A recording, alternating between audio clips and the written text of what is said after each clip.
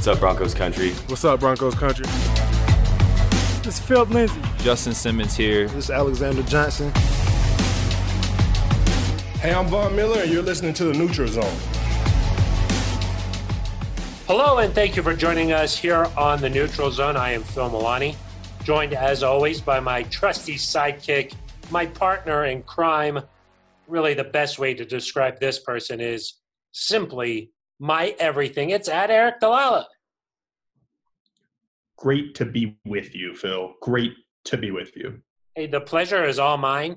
I look forward to this all week, getting to chat with you. And I'm especially excited today because we've got a great show in store. We'll do our usual antics, 2 truths, 1 lie. Fill in the blank. We'll talk all about the Steelers game. But Eric, the thing I'm most excited about is our guest this week here on the Neutral Zone. Got a chance to catch up with a member of the original No-Fly Zone, Aqib Talib. He's back, baby. He's back. Announced his retirement last week from the NFL. He's got a new podcast. I talked to him about all kinds of different things, including where does he rank that 2015 Broncos defense all time? Where do they rank? I asked him about that.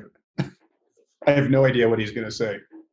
I also asked him about Drew Lock rapping and if he's ever seen Peyton Manning do something similar to that. So it's a great conversation. He's always entertaining, so make sure you stick around for that. If you have a thought, if you have a comment, if you want to subscribe, if you want to rate the Neutral Zone, make sure you do that. We're available on Apple Podcasts, Spotify, TuneIn, Stitcher, and now, Eric, I don't know if you knew this, but we are on iHeartRadio. I think actually on that platform, they only play my voice. Your voice, it just goes silent? It's too annoying for the radio frequency, so it's just me. Was that after still a good option? After numerous complaints? Yes. Yeah. The FCC got involved. Car speakers were breaking, that kind of thing. Yeah. It's a bad situation. Yeah. Well, you can hear at Aqib Talib on iHeartRadio. Eric, let's just go ahead and dive in to this Steelers game. The Broncos are looking to avoid going 0-2. Eric, I'm not sure if you know this, but the Broncos really have not gone 0-2 that much in the franchise's history. This would be the first time, if they lose this game, that they had back-to-back 0-2 starts since 1966. Jeez, you were still in high school back then. Yes. I think I just won the state title at that point. Yeah, the 100-meter dash. It was, back then, the record was 14 and a half seconds or something really fast. No, it's important, Phil, because as we know from last season, when there was an 0-4 start, which hopefully we're not even close to talking about that here, 0-2 teams only make the playoffs about 12% of the time. And granted, that's with a 6-team playoff field, so I would expect those numbers to be a little bit different. But it's important to get off to a good start here on the road in Pittsburgh, to be able to hold on and avoid these simple mistakes and find a way to get a win. But Phil, when I go through the schedule just in general before the year, I would say this is maybe the 3rd hardest game all year. And so to me, I penciled this in as a likely loss. And the fact that you now need to win it to avoid going 0-2 is a bad situation, I think, in some ways. You love this schedule. You just anytime you have an opportunity at all to talk about the schedule, that's what you do. Well, I mean, going to Arrowhead for Sunday Night Football is a harder game than this. And then I would say playing New Orleans at home is probably a harder game than this. But other than that, I think you could make the argument that this is the most difficult game after that. And so I would caution fans to, even if the Broncos lose, and Phil will talk about ways that they can win, and I do think it's possible, but if that happens, you've got to view this as a bigger picture, as you've still got 14 opportunities here to get some wins, and that just because the way the schedule sets up, you have some difficult opponents early, doesn't mean that this team is not good. I mean, of course that they can win this game. I don't think that that's any sort of question, because when you have a Q like Drew Lock and you go on the road, anything is possible. So we saw Drew get off to I think like what John Elway said about Drew's training camp, inconsistent. I think that's what we sort of saw from Drew on Monday night against the Titans. He had times where he really flashed and showed, look, this is what I can become. But then there are other times where he missed a couple of throws and you're like, man, I wish you could have had those back. So, but yes, I think that the Broncos can go to Pittsburgh. They could get creative with their play calling. I don't think that Giants game against the Steelers on Monday night, I don't think that that's really an indicator of maybe how good Pittsburgh is. I think maybe that says more about where New York is. But, like, there's no doubt that this defense that they're going to face, it might be the top defense in the NFL. I mean, they got T.J. Watt, Bud Dupree coming off the line. We know about their secondary, Joe Hayden, Minka Fitzpatrick in the secondary. I just think that this might be the best defense that they face, and so they're going to have to execute, and they're going to have to make the most of their opportunities. Yeah, and that's without Cameron Hayward, who's a perennial Pro Bowler, Devin Bush in the middle of that defense at linebacker. I mean, they're stacked all over the field. Did the Broncos want to get Devin Bush or no? I had heard once or twice that there was some sort of connection between Devin Bush and the Broncos, but maybe we'll get to that a little bit later, Phil. Yes. That's a tease for those in the business. I like that, Eric. Phil, I will say I had similar thoughts last year. Just I'm maybe a pessimist by nature. And that's why this show's great, because I'm an optimist. Yeah. We got a little yin and yang, sun and moon kind of thing going. Yeah. Before this team went to Houston, I kind of had similar thoughts that, I thought Drew would play well, but I thought that was going to be a tough game to win. And you're right. When your quarterback is good, you have a chance. You always have a chance to win games, especially on the road. But I think before I assume the Broncos are going to win these games, which hopefully you get to a point where you think, you assume you're going to win every game you're in. I just need to see it more consistently. And the Broncos were 2-6 on the road last year, so that's a big question they've got to answer in general. And obviously, I feel 10 times more confident about playing at Heinz Field without fans there, as opposed to Renegade bumping in the fourth quarter and there's 70,000 people going crazy and you've got a terrible towel because you've just given into the hype and the momentum. I don't have a terrible towel. No, I don't. The only reason I like to go to Pittsburgh is to get some Primanti Brothers. Not a sponsor, but if they want to be. Yeah, not a sponsor. But now open to Pittsburgh sponsors. I mean, there's a reason why the Broncos are 7.5-point underdogs heading into this game. So, but I think that you can't overreact to week one. You just have no idea what to expect. I think that it's possible that, the Broncos faced a really good Titans team, and now they're going to face a really good Steelers team, and they almost won that first game against the Titans, so they should be right in the thick of this one too. Right. And if you play well again, I mean, if you look around the league at some of these power rankings, the Broncos stayed where they were after the Titans lost because they played well. They made some mistakes, but they had a good game, and you can play well against the Steelers and still lose because they're a quality team. And so there's a difference between losing to the Steelers in week 2, if that happens, and losing to a team that you should really beat. And so I'm not going to be freaking out Monday morning, regardless of the outcome. Yeah. And, you don't know really what to expect from Ben Roethlisberger. He had a good first game. He threw 3 touchdowns, but I think that earlier this week he said that the day after the game, it felt like he had been in a train wreck. and then the day after that, it felt like he had been in a car accident. So maybe if the Broncos can find a way to get some pressure on a banged-up offensive line, they could, mix it up. Maybe a couple of turnovers, bada bing, bada boom. Come on home with a dub. Hey, I'm all for that. Or as the Nuggets head coach Mike Malone likes to say, take that L on the way out. This is not a Nuggets podcast. Sorry, I got a little carried away there. Eric, do you want to play 2 truths and 1 lie? Yeah, of course I want to. I would love to. All right, are you ready? Yeah, yes. It's a little reoccurring segment here on the show. Just want to make sure that you've braced yourself. Is your seatbelt on? So what happens in this segment? You're not going to give me like 2 lies and 1 truth, no, right? I go ahead and I give you the 2 truths, 1 lie. Are you ready? Mm-hmm. Number 1. Since special teams coordinator Tom McMahon joined the Broncos in 2018, no team has blocked more kicks than the Broncos. Okay. I don't know if you remember, but Shelby Harris blocked a kick on Monday night.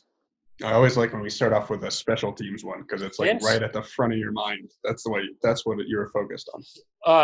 I'm not sure if you paid attention Monday night. I think I saw you sleeping in the press box because it was so late at night. You had a hot cocoa, and then you fell asleep up there. But special teams played a big role in that game because they almost ended up costing the Titans a game. So let me just repeat that one more time so you got it. Since special teams coordinator Tom McMahon joined the Broncos in 2018, no team has blocked more kicks than the Broncos. Okay, that's number 1. Number 2, the Broncos had 9 players make their NFL debuts on Monday night, including 7 rookies. Okay. Number 3. The Steelers and Broncos have each played in 8 Super Bowls. The Steelers have won 6. Only the Patriots have won more Super Bowls than the Steelers.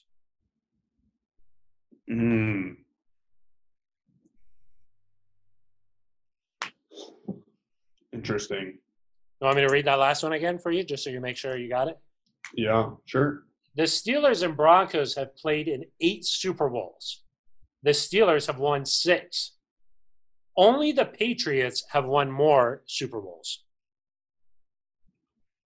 That's false. You got it, yeah. Yeah. The Patriots have only won 6, I believe. Tied with the Steelers for 6. The only difference is New England has played in 11, which is insane. So right, but based on your basketball affinity, you would prefer for them to go to fewer Super Bowls and win them all as opposed to win a bunch of them and just go to a bunch of finals as well. Is that like a LeBron comment there? Because that's what I'm picking up on. Yeah. So, but it is true, though, that the Steelers and Broncos have each played in 8 Super Bowls. So 7 rookies.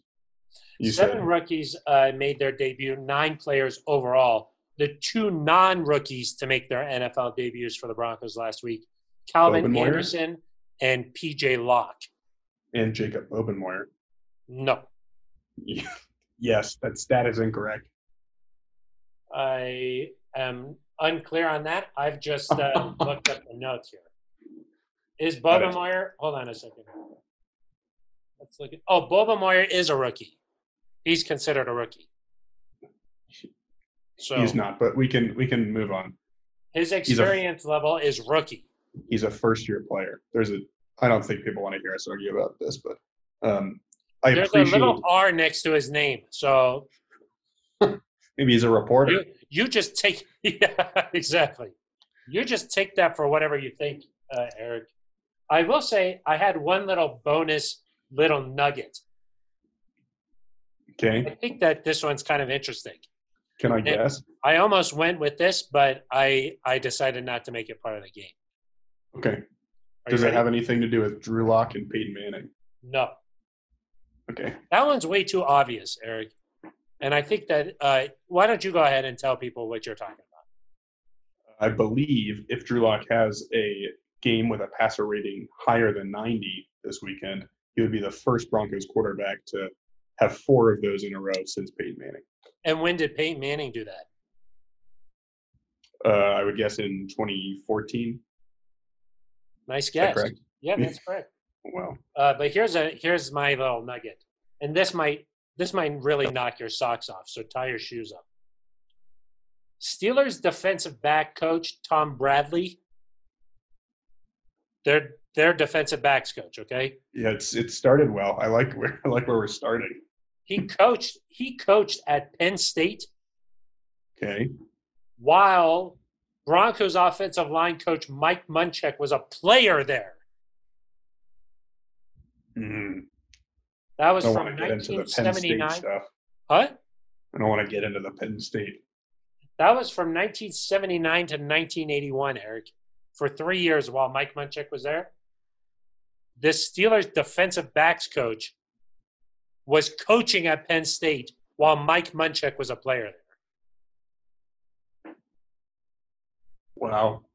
Bradley, though, you would think, okay, this guy must have been around forever. He's only coached in the NFL for 3 years. He's coached a great secondary. Obviously, we mentioned him earlier in the show. You know, Minka Fitzpatrick, Joe Hayden. But he spent 35 years at the collegiate level. And he's very young. People forget he was a toddler when he started at Penn State. That's how insane. Yeah. You want to know one other little nugget here? And this one's pretty obvious, but the Steelers have only had 3 head coaches since 1969. Oh, man, that is crazy. And what the Broncos have probably had 14, 13? I'm not exactly sure the total number, but I'll say this. Since 2014, the Broncos have had 4 different head coaches. Yeah. Well, I believe Vic Fangio is the 18th coach in franchise history. And so they went through a few there in the 60s. Exactly. So, all right. So that was like a lot of truths and just one little lie in there. And maybe 2 lies. I don't know. It depends on who you trust. I like to just keep you on your toes, Eric. Yeah. So anyway, let's move on. Let's get to our guest this week here, Eric. I think people have probably hit the fast forward or the advanced 30 seconds to get to this point because, I mean, when you read the headline of the show, you're like, oh my gosh, they talked to Aqib Talib. Let's hear from him.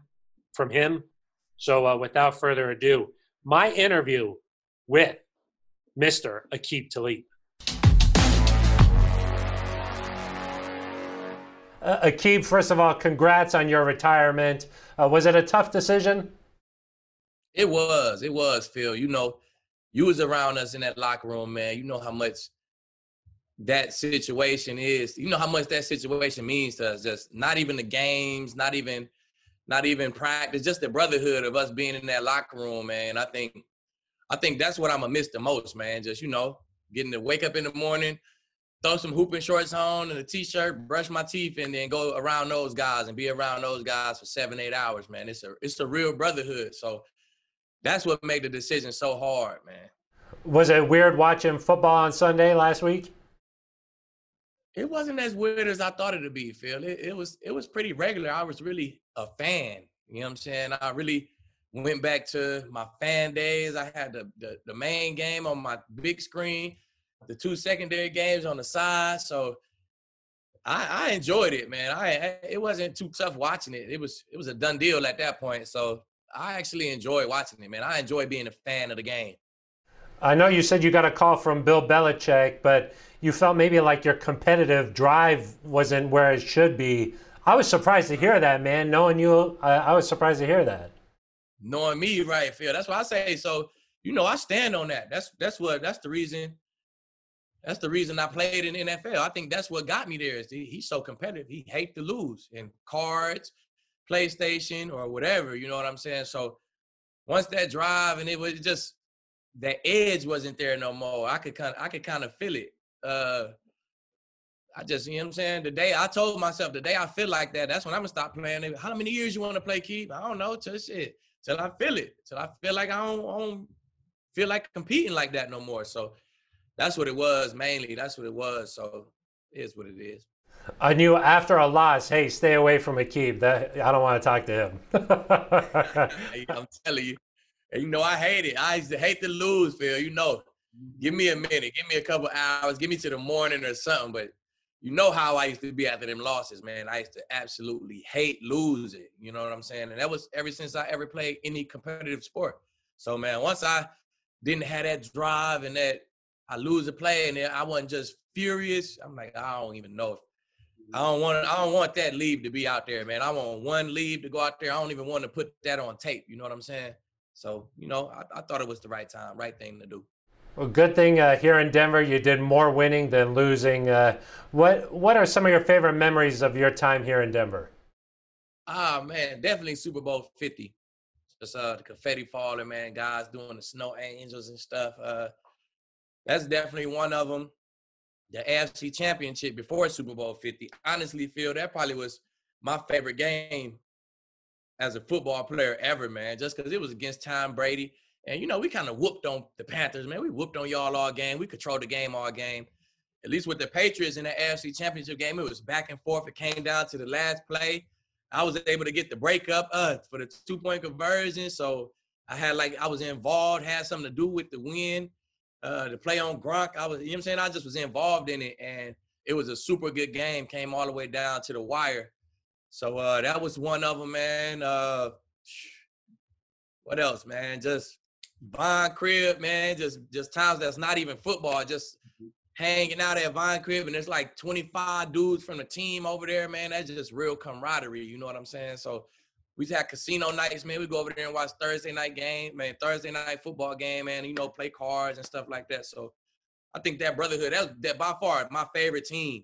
My favorite team. I got the most friends off that team than I did off any other team, man. So them some of my favorite memories right there, man. Just the guys, Super Bowl 50, definitely the AFC Championship. You feel like when a team wins a Super Bowl like that, the team camaraderie, you stay together forever. I mean, you guys will have that win forever. Right. But honestly, Phil, I think the team camaraderie comes first. That team camaraderie comes first, and then you win a chip. So, I mean, we ask like Ray Lewis and Ed Reed, we ask him about them teams. He gonna say, oh, man, we were super close, and then they won a chip. Like, that comes first. The Kansas City Chiefs, they're a super close team. And then you see they fighting, battling playoffs, and then they get over the hump and win a chip. So I feel like without that camaraderie, man, you rarely going to see teams win that chip. So that camaraderie comes first.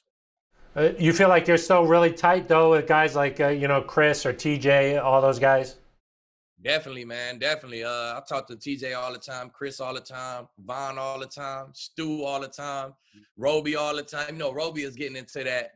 He the veteran in the room now. So he called me and said, "Lead, man, what you did? How you lead us like that, bro? What you did? What was your mindset? Like, you know what I'm saying?" So I talked to a bunch of those guys, man. I'm texting Billy Wynn the other day, you know what I'm saying, on the ground. But a lot of people, man. Steve Johnson, Steve in my gym right now working out. So, man, it's just a lot of guys who I came across at the Broncos. Still good with them right now. Peyton sent me a little article he read the other day, hit me in the morning, asked me for my address. I'm still waiting to see what it is. Peyton said he finna send me something. That got me super excited, Phil. Oh, you'll have to let us know. I think he writes letters to everybody who retires, so maybe that's what's coming. Maybe that's what it is. So definitely, man. I'm super good. EDT, both of them guys, man. I ain't even named the officers guys. CJ, I still keep in contact with all those guys, man. So we had a close team. That was a great team, man. So many good guys on that team. Where would you rank that 2015 defense all time? Best ever. I feel like up front, back end, linebackers in the middle, man. We second to none, man. Our numbers second to none. Our rankings second to none. We didn't choke at the end. We actually won the chip with the defense. So, and we carried the team. It was us. So, man, if a top-tier defense carries the team throughout the season, ranked number 1 against the pass, number 2 against the run, or number 3 against the run, and number 1 overall, and they win the Super Bowl, it's going to be hard not to put them guys at number 1. You did it all. Yeah, you did we it can all. argue with anybody. I'm ready. Let's do it. I love it, Aqib. I got to ask you, you had 10 pick sixes in your career. Most defensive guys, when the ball's in their hand, they look awkward. They don't know how to return it, but not you. I mean, did you always have that? I did. I'm really a wide out, Phil. You know what I'm saying? I'm really a wide out playing DB. So, but ever since I started playing organized football 8th grade here in Dallas. So, I mean, ever since I started playing, I played DB and receiver and return. So I always had a knack for it. They used to throw me a bunch of screens at receiver. So I think my first touchdown in college was against Missouri on a screen pass on offense. My first touchdown on offense in college was on a screen pass, and I took it to the crib. So I always had a little knack for, making guys miss, knowing when to cut back on them and stuff like that. So I always had that in my bag. I always thought you would be great in the media whenever you were done playing football. Now you got your podcast, your show, Call to the Booth. Are you having fun doing that? I am, man. I'm having a lot of fun. It still keep me around the game, so I still have to watch a bunch of tape. Yeah, before we got on here, I just finished watching my show, and I'm getting critiqued by my producer and stuff on these parts, so I'm still learning, you know what I'm saying? So, but I'm having a bunch of fun, man. Luckily, I got great relationships throughout the league, so my interviews on my show, I can get guys on the show easy, man. I just call them up. They'll come on the show. And I'm enjoying it, man. It keep me around the game. Long as I stay around the game field, I'm fine. Yeah, I mean, do you still get that rush on Sundays even, or maybe just doing the show? Is it similar, anything like that? Yeah, it's not the same rush. I used to get like this nervous ass. I don't know if people know, nervous feeling like, oh, as soon as I wake up in the morning, I got to listen to R&B music to calm down, make sure I eat like super light foods, turkey sandwiches and stuff like that, light mayo. Like, I was a nervous wreck on game day. I just was always amped up, ready to go. You know what I'm saying? So I don't get that feeling, but I do get excited, just being around the guy. I get to watch the tape and talk about it, and people going to hear what I'm saying and bring a guest on the show, talk some more football. So I get excited, but it's definitely not that. It's not that playing feeling. What about once you actually played in the game, did those nerves continue, or did you settle in once you started playing? Oh yeah, I settled. Once warm-ups was over with and we actually did I feel like right after the national anthem, then the nerves started settling down. Once the game started, then I'm leave once the game started. It's over with. And then you mentioned your gym there too. You're running a gym in Dallas? Yep, A+ D1, man. We got something going out here too, Phil. It's doing great, man. We doing team trainings. We training adults. We training kids. We really putting some people out of here, man. There's guys who came in here, they was on the bench. Now they starting left tackles for their high schools, and you know what I'm saying? Wow. My son grew up in here. Now I know it's in his genes, but he got in this gym and he looking like a monster right now on that field, Phil. So telling you, I know the gym had to have something to do with it, man. He's just a little advanced than the other kids.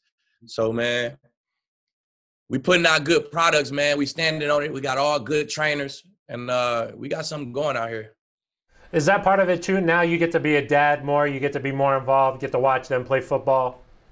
Definitely. That was a huge part of the decision. It wasn't just that I didn't really have that drive no more, but it's my kids getting older now, you know what I'm saying? Jabril, he's 7. He playing tackle football now. He want me to be at the games. He feel like he play better when I'm present at the games, you know what I'm saying? So he want me at the games. My daughter, she stayed in Orange County with her mother, but now she's living in Dallas with me. She been waiting for me to retire so she could come live with me and, see what that's like. So, my kids and my family and where we are as a family definitely had a lot to do with the decision as well. Let's talk a little bit about this Broncos football team. You mentioned your relationship with Vaughn. How do you think he's going to bounce back from this injury? Man, he's Vaughn, so I know he already ready to go, man. He's super mentally tough. That's one of the best things about his game. He's so mentally tough. He's so confident in himself, man. So I don't have no questions how he's going to come back. He's going to come back even stronger, core strong. He was already locked in this offseason, man. That's probably the most locked in Vaughn that I ever seen. he came out here to the gym. You know, he came out here for a month and worked out, man. And I'm like, boy, I ain't never seen you locked in like this. So he was already doing it. He was already changing as, you know, maturing and really locking in strictly football. So I think he'll stay right on that same path, man. He'll rehab, he'll get back. And I just hate to see that happen to him, man, because I was excited to watch him play this year. Man, he had a tremendous training camp. I thought he was going to kill it out there. Man, It's a shame. I believe it. It is what it is. That's part of our game, Phil. It is what it is. He know that. He know he's just going to keep praying and get back, baby. It's a test that he got to pass. The Broncos quarterback, Drew Lock, one of his famous moments last year was when he was rapping on the sideline. Would you have loved to have played with a quarterback like that?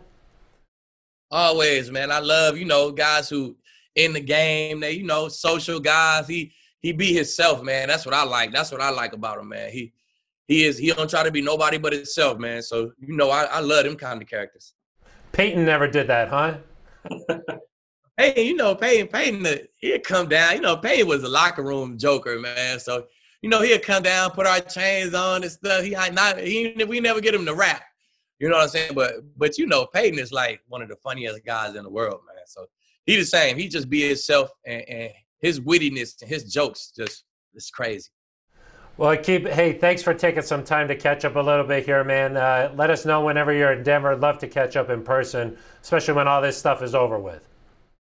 Right, definitely, man. As soon as all this stuff over with, you know I got to come by, man, check y'all out, man. I miss it out there. Love Broncos country, man. I'll never forget my time in Denver. Thank you to Aqib Talib for joining us here on the Neutral Zone.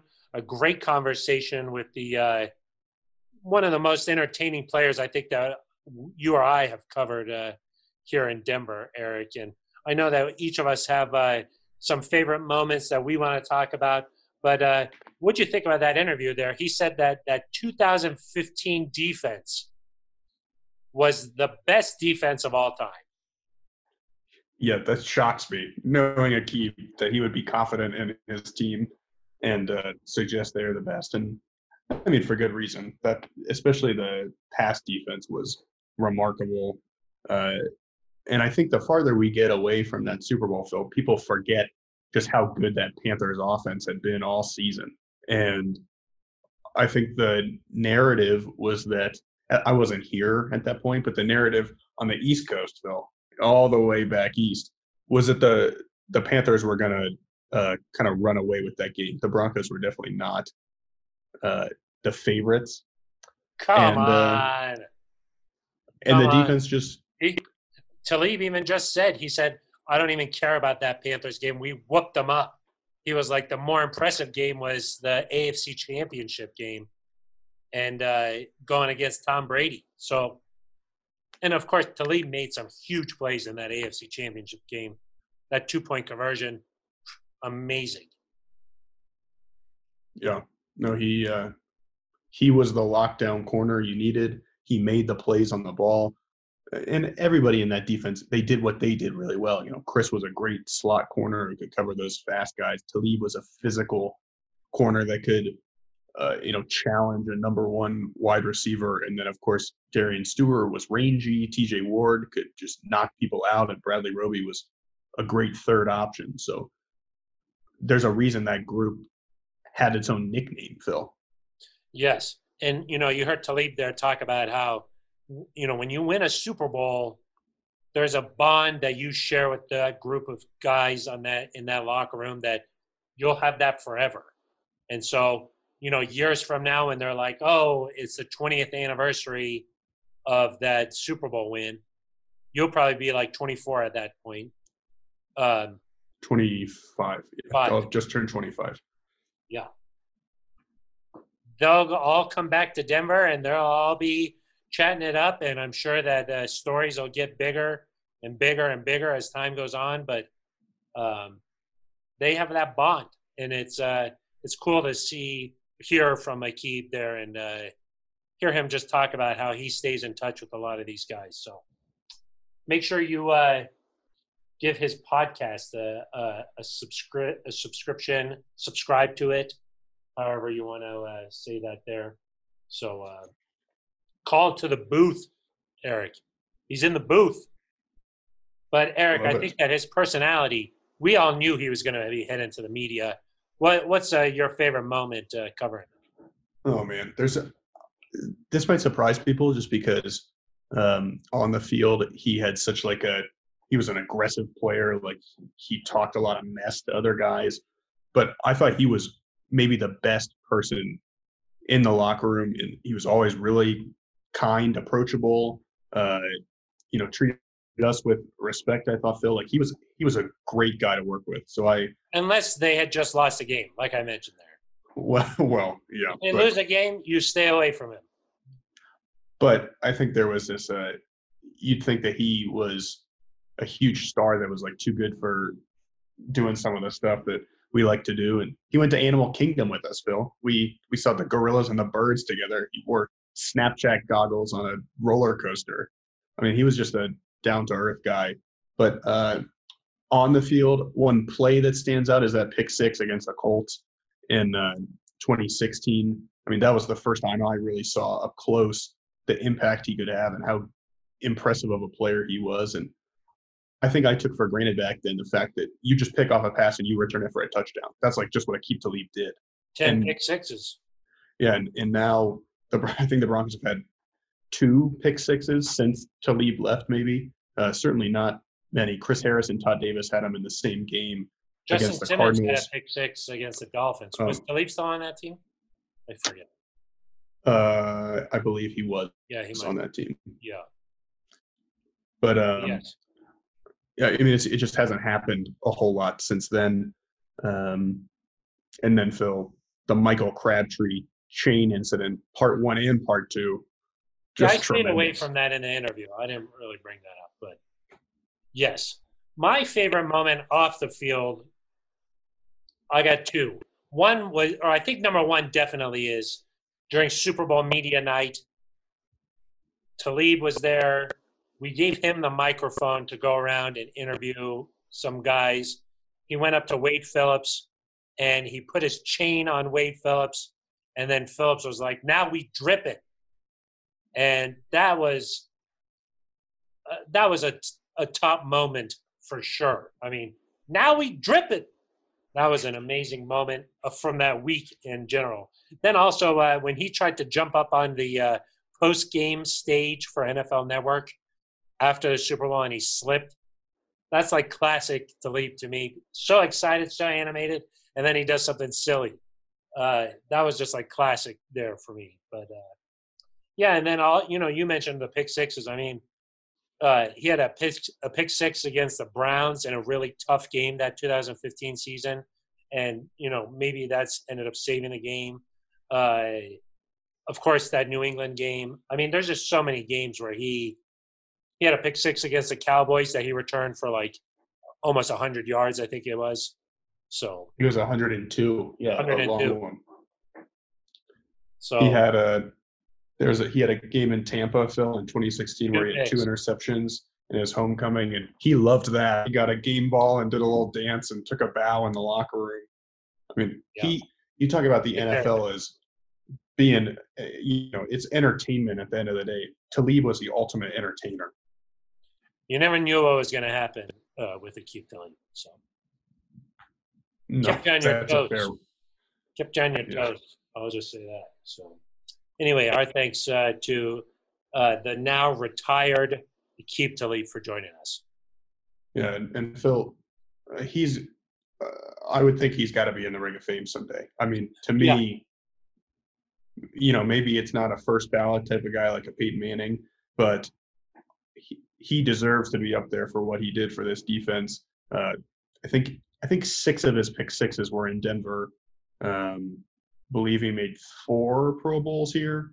So he, I mean, that's a resume that speaks for itself. And even though he was just here for a few seasons, I think he was more than he's qualified to be up there. And part of it depends, Phil, on how much you honor that Super Bowl team and how many guys you start putting in. But nobody else like him. In my opinion, Talib is a Ring of Famer. He meets all the qualifications. He was here for 4 years. That's the minimum amount of time. And he was a Pro Bowler all 4 years. He was first team All Pro in 2016. So and that defense won a Super Bowl. So I think the more interesting kind of conversation, and we can have this later, is if he will ever get where he's knocking on the door and maybe tips into the Hall of Fame. I'm not sure if I think his numbers might be right there, and maybe over time people appreciate his game and look back on this era. And he was definitely one of the top cornerbacks during his entire career. So, that's going to be interesting to see if he can get into Canton. He's kind of right on the edge of that that era where teams just decided to stop throwing at number one cornerbacks, because now guys don't have as many pick sixes because teams just stay away from a guy like that. Talib, I think people they took their chances for whatever reason, maybe because the Broncos defense was so good and they had to throw at somebody. But man, 10 doesn't sound like a lot, but that's a ton of interceptions returned for a touchdown. Yeah, that's a lot. And I'll say this, he was one of the top cornerbacks of his era. I mean, Darrelle Revis and Aqib Talib, those are the two names, in my mind, that are at the top of that list. Yeah. So, and he was a great guy to work with. So maybe he's got some media. Maybe that'll help him out too. So, whereas Darrelle Revis was a little bit difficult, from my understanding. So, hey, if Aqib Talib wants to come back to the Broncos and do some Good Morning Broncos country, he wants to get on a radio station, he wants to do any of that stuff and elevate his profile like Steve did, kind of, I'm all for that. I'm not sure if that's the kind of role that Aqib is. I think he's thinking maybe a little more high profile. Anyway, we're here if you need us. That interview in the video version will be up on our YouTube page in just a little bit. So make sure you keep your eyes peeled for that. Eric, I think it's time to move on to fill in the blank. Yeah, Phil, our favorite part of the show, and I give you a statement with a word or phrase missing. You've just got to fill it in. Couple here, reflecting on last week, and then one looking forward. The first would be blank was Drew Lock's most memorable play of week one. To me, definitely the touchdown pass to Noah Fant. I mean, you saw his skills on display there. Rolled out of the pocket, was able to improvise, directing traffic with his finger, and pointing where he was going to throw the ball for Noah Fant, and then he put that thing on a rope, and it hit right where he wanted. I think that's probably the top play in my mind. Yeah, I agree with you. There were a couple other throws that I thought were really impressive. There was a third down pass to Tim Patrick. And then you could also say, just some of the times where he got out of the pocket were good. But that touchdown just shows you everything that he could be, and I guess, that he is, but just needs to be on a more consistent basis. I agree. Consistent and also accuracy. Yeah. Second one here, Phil, kind of we heard Jerry Jeudy say earlier this week that he's going to remember the two drops whenever he thinks back on the start of his rookie season. Blank will be your lasting impression of Jerry Jeudy's debut. For me personally, it'll be hard to forget that third down drop, just because he catches that and the Broncos' odds of winning maybe quadruple. So it's going to be hard to not remember that particular play. But I will say the one catch that he had where he stopped and changed the direction he was going in and then took off, took kind of a hard hit, but he bounced back up and it was for a good long first down. Those two things are going to just stick in my mind. One, he made that catch and he took off and showed his speed, and he looked like he was moving at a different speed than the rest of the NFL players on the field. So that was impressive, but definitely that drop on third down is what I'll remember the most. Yeah, I think, if this is at the end of the season or years from now, I think Jerry is poised for an incredible season, a really good career.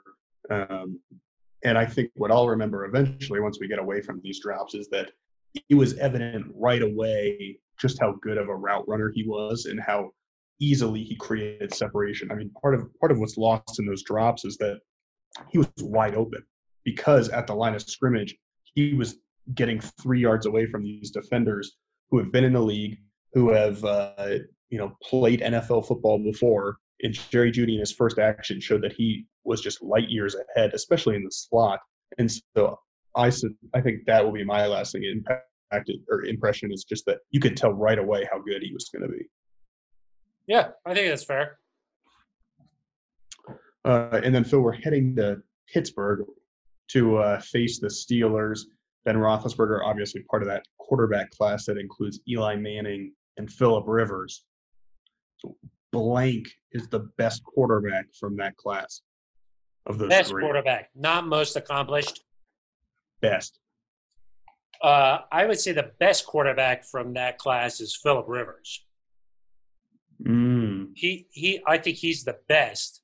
I would say the most accomplished is probably Big Ben. And Big Ben and Eli obviously each have 2 Super Bowl wins.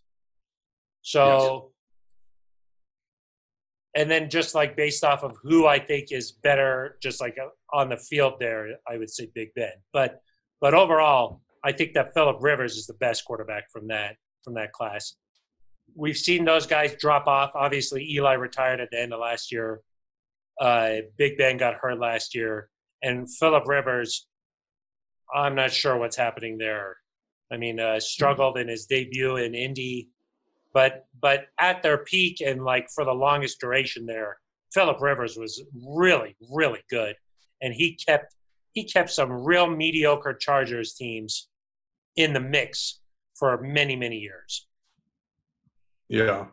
I mean, I think, and obviously, Phil, you watching the Broncos, they play the Chargers twice a year. That's a team that you were quite familiar with. I probably watched more games with Roethlisberger in his prime. I would just think in terms of which of those 3 guys would you least want to play in a given week. And to me, Roethlisberger has a slight edge over Rivers in that area. But, I mean, I think there's a chance all 3 of those guys end up in the Hall of Fame. Well, I think definitely Big Ben and Eli. I think Eli gets in because of the 2 Super Bowls playing in the New York market. I think eventually he'll get in. His last name definitely helps him too. So, and I think that the question mark is, okay, Phillip Rivers never really got to that mountaintop. So not that I think that you have to. I don't think, obviously, quarterback wins. That's not really a stat. But I think that he'll probably get in. Yeah, I'd say all 3 get in my opinion. But, yeah, Big Ben is a big problem. Like he's big. He's hard to bring down. He weighs as much as our linebackers do. So he's strong. Yeah, he can make any throw on the field. He just makes plays that, I think you think the play's done or that you've got him, and he just knocks off a tackler and makes the throw. And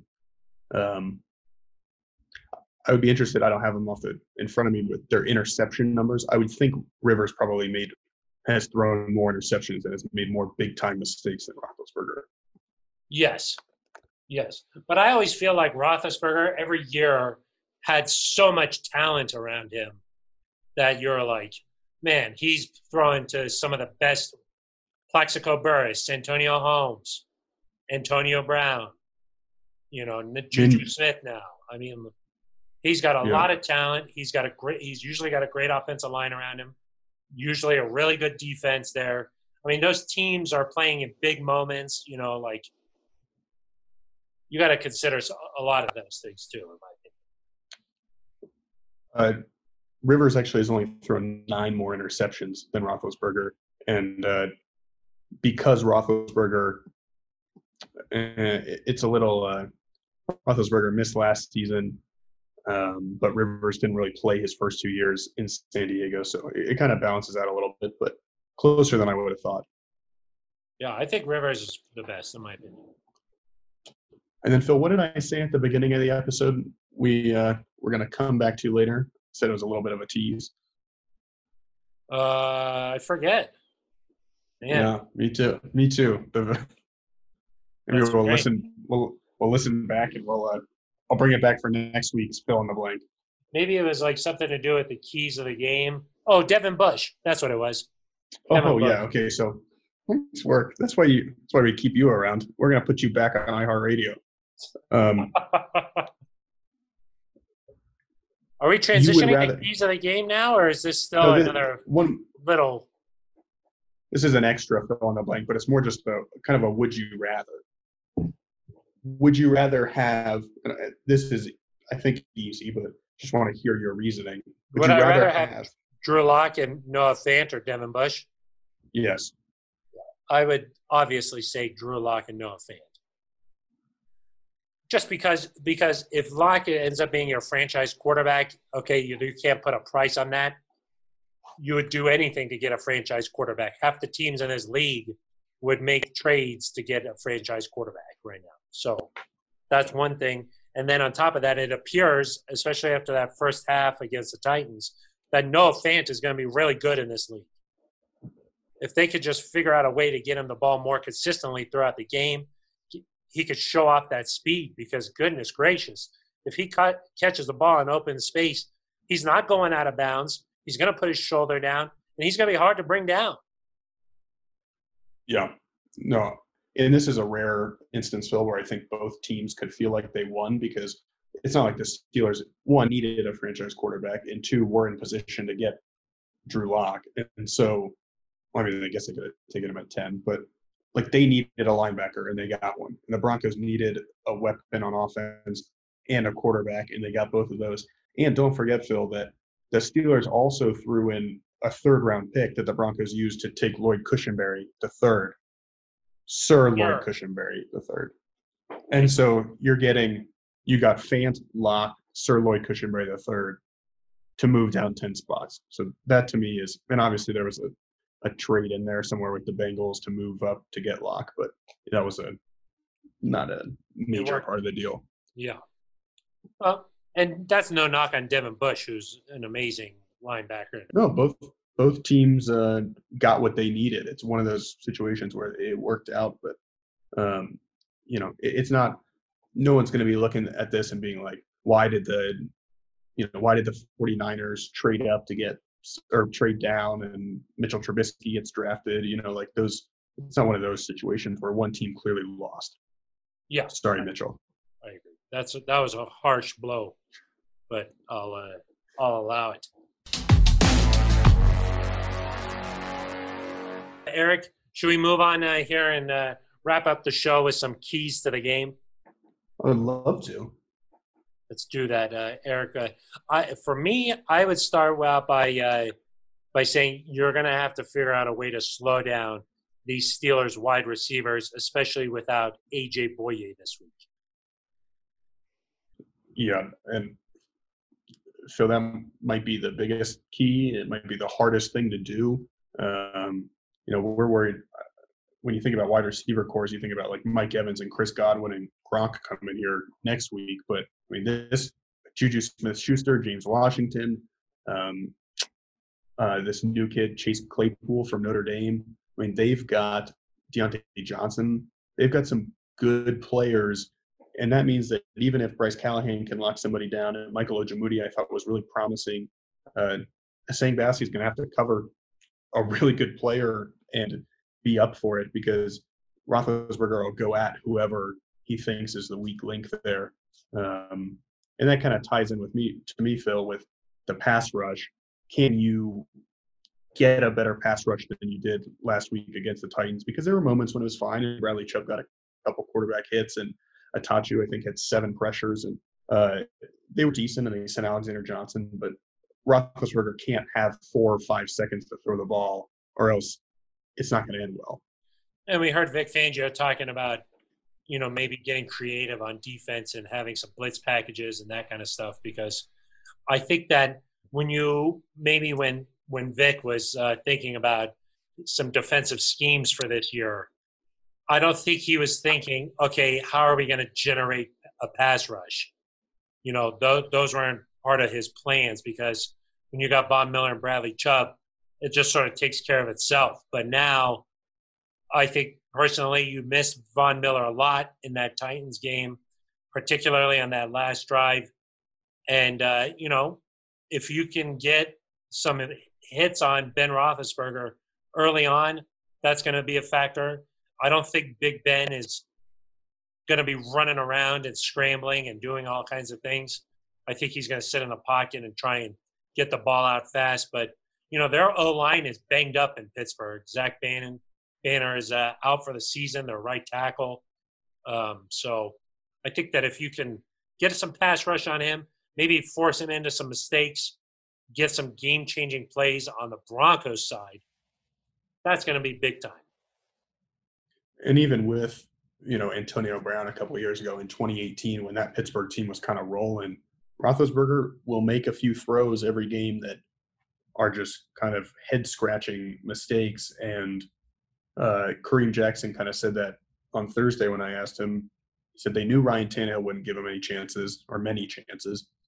They think Roethlisberger will. And so maybe the way maybe Roethlisberger does throw for a lot of yards and is able to move the team down the field, but maybe you're able to, bend but not break, get a couple turnovers. That would go a long way. And then I think offensively, Phil, because of how good this defense is, and it's just there's not really a weakness because of how good they are.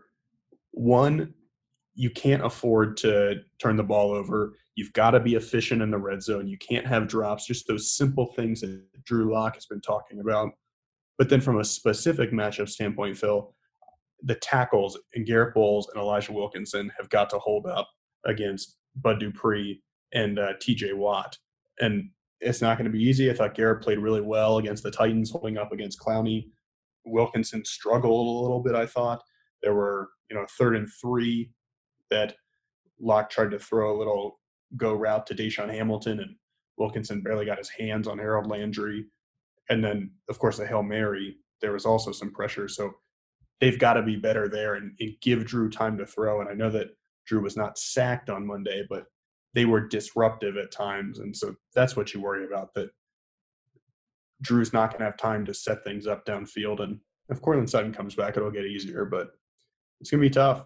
Well, Drew was asked about that this week, and he said, look, their guys up front are just attack. And he said sometimes you have to call plays to counter some of that attack. So to me, that means moving the pocket, having him roll out in space, misdirection type of things, screen plays. There's ways that you could do just with play calling. You can counter that pass attack, the rushing attack. And I think that if they can keep that defense honest, off balance, keep them guessing, I think that's how you can try to neutralize it, because like you said, they're not going to be able to hold up against those guys for an entire game. They're going to make plays here and there. So you got to do things where you keep them off balance. Well, and you're not – sorry, go ahead. I was going to say, I don't think that it includes running the ball, though, because, one way you try to counter some of that stuff is by running the ball, but they're so good against running the ball. Saquon Barkley had 15 carries for 6 yards. 6 yards, yeah. Eric. It's not good. I think the other thing is that you're probably not going to have 10, 11, 12 play drives against this team just because they're really good. They're fundamentally sound. And if you try to go 3 yards at a time down the field, they'll either stop you or you'll make a mistake. And so I think you've got to take some chances here. instead of run, pass, or run, pass, run, or just trying to incrementally move your way down, take a play action shot deep to Cortland if he plays, or give, Jerry Jeudy showed that he could get space against the Titans. Go back to him. I mean, see if you can get KJ Hamler if he plays in a little gadget place that steals you some points. I mean, they're going to have to dial some stuff up here. And if I were calling plays too, I would try to get Jerry Jeudy in the mix early and often, just because let's get his confidence going. Let's get in a rhythm, maybe some easy catches, get him just feeling good about himself. And then you can find a rhythm, because I think when the Broncos did have a rhythm on offense, they were moving the ball very well against a good Titans defense. So part of the problem in that game was that they just never were able to get things going because the Titans dominated time of possession. So I think that this Pittsburgh team doesn't really do that too much. So, we'll have to see, We'll have to see. And I will say that the cornerback position is probably the weakest on that, of any of the positions on that defense. Cornerback is probably where you can attack. And so as long as you stay away from Minka, maybe there's an opportunity there to connect with Cortland, to connect with Jerry Jeudy. And Phil, I said this to you earlier in the week. When Jerry Jeudy talked to the press, he seemed angry. He seemed annoyed. And a lot of it's like that Michael Jordan meme where he's like, I took that personally. I think Jerry Jeudy is taking these drops and the attention that followed personally. Because I think Jerry's like, I know I shouldn't have dropped him. I get it. It's not going to happen. And I would not be surprised at all if Jerry Jeudy comes out and has kind of a screw you type game. A screw you? What? I think that's what we can say on the neutral zone. Got it.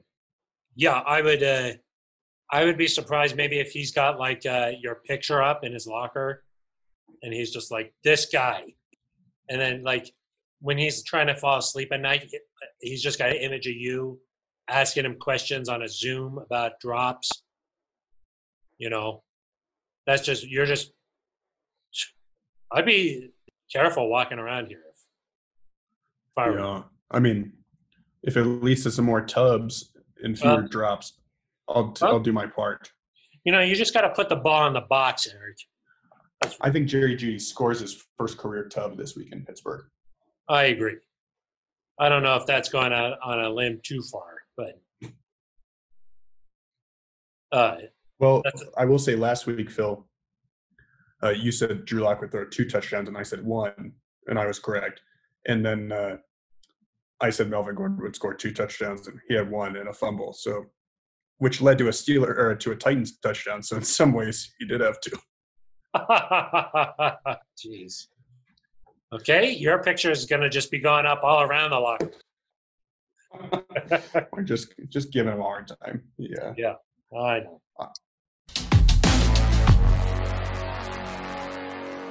Eric, let's wrap this bad boy up with some feel-good stuff. How about a shout-out to Liz Manis in the community department? Some big programs these days, Phil. We stand for, inspire change. There's a lot. Broncos they're putting action where everyone has said, well, what are you going to do about this? What comes next? Consistent action. I think it's been it has been great to see, and I'm interested to see what comes next. Yeah, no, it's something to pay attention to all season long. See how things progress here. The Broncos have done their best to give the players a voice and give them an outlet and a platform. And I think the Broncos have done a great job. I think Sports Illustrated wrote a story on some of the reform that they've pushed through with new law. So it's been good to see, Eric. So, and I will, Phil, I'll shout out the Denver Nuggets. A nice comeback. I saw today Michael Malone said that the league, or that he petitioned the league to just start down 3-1 against the Lakers, which I'll take that. That's okay with me. I don't want that. Yeah. But Well, if anybody knows hey, about 3-1, it's King James. that's true. And He knows all about that. Phil will be watching anxiously, eagerly when they play game 1 on Friday. And it sounds like maybe Drew Lock could be A virtual in fan, the I think that stands. they said that's happening. I believe that's going to be happening. So Confirmed. that's what I've read. So Are you going to be a virtual fan? I would love to be. That would be tremendous. I mean, I just watch on my couch just like every other human being. So Except Graham Glasgow. We heard he barely even has a couch. yeah, he's got some plastic furniture. He's got that Eric Dalala home collection. I like those Adirondack chairs. That's a nice touch. Yeah. But yes, the Nuggets, tremendous. Jamal Murray, Nikola Jokic. That's a tough duo. That little high pick and roll. Whew, good luck. I'm looking forward to a good series here. Yeah, and I think we're only a few weeks away here from LeBron's 4th title, so that's exciting. Sorry, I think the internet cut out there for a second. So. Oh, okay. Any other shout-outs, Phil? Well, I was just going to say one last thing. When the entire world thinks you're down and out, and the whole world just wants to see the Battle LA, for the Nuggets to just overcome that speaks leaps and bounds about that team's toughness. So the whole world wants to see LeBron in the finals. That's not going to bother them. I like that. It's not going to bother them when they go home. I mean, LeBron ain't losing to the Nuggets, but you don't know that Kawhi Leonard lost to the Nuggets. You don't know anything. Yeah, I will say that there was something about that Clippers team that seemed a little soft. They did not. You got to have a killer mentality to close it out when you're up 3-1, and the Nuggets had it, and the Clippers didn't. Yes, nobody was saying that before the Nuggets series. Everybody was saying how that team is full of veterans, full of tough guys, full of 6 man of the year players, full of all kinds of guys there. And then the Nuggets made them soft. Nobody was talking about Cam Newton not diving for a football until he didn't do it in Super Bowl 50. Yeah, the Broncos did that to him. I mean, there's a reason why some of these things happen. I just think that credit needs to be given rather than blame aside. Got it. I credit the Nuggets. The Nuggets, and I think, hey, it's a great accomplishment to have made it to the Western Conference Finals, and sure they'll be able to take a step forward. Take a step, yeah. Yes, so. This is a step forward, and this is a very young team. They haven't sacrificed their future to make some crazy trades or anything like this. All their talent has been home-built, homegrown. So there's a lot to like. There's a lot to be excited about, regardless of what happens in this series. So, and Denver sports in general, the Avalanche, also a good young team. The Broncos need to put it together here, but have a lot of young talent that my thought is kind of just however this season goes, I would expect over the next few years for Drew and Noah and Cortland and Jerry and some of these guys, you're just going to keep getting better. And so I think maybe it's taken a little bit longer than fans would certainly like it to, but I think the future is bright here as well. And that won't be long before. It's great being a Denver sports fan right now, but because of obviously the scheduling, the way things have happened with the pandemic and everything, it's a little bit rough being like, I got to watch all these football games. I got to watch the basketball games. Earlier, I was watching hockey like every night at home. It was just nonstop sports. All right, let's wrap this thing up. Our thanks to Aqib Talib for talking. I think that this might be the only outlet that he's talked to since announcing his retirement. So you heard it right here.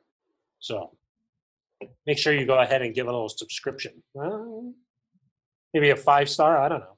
Something like that. Anyway, talked about the importance of this game, the keys to the game, and then we got into 2 truths, 1 lie, and also some fill in the blank. So hopefully you enjoyed this episode. We'll be back after the game on Sunday with a little breakdown, get some instant reactions, some instant analysis Until then, for Eric Dalala, I'm Phil Milani. You've been listening to The Neutral Zone.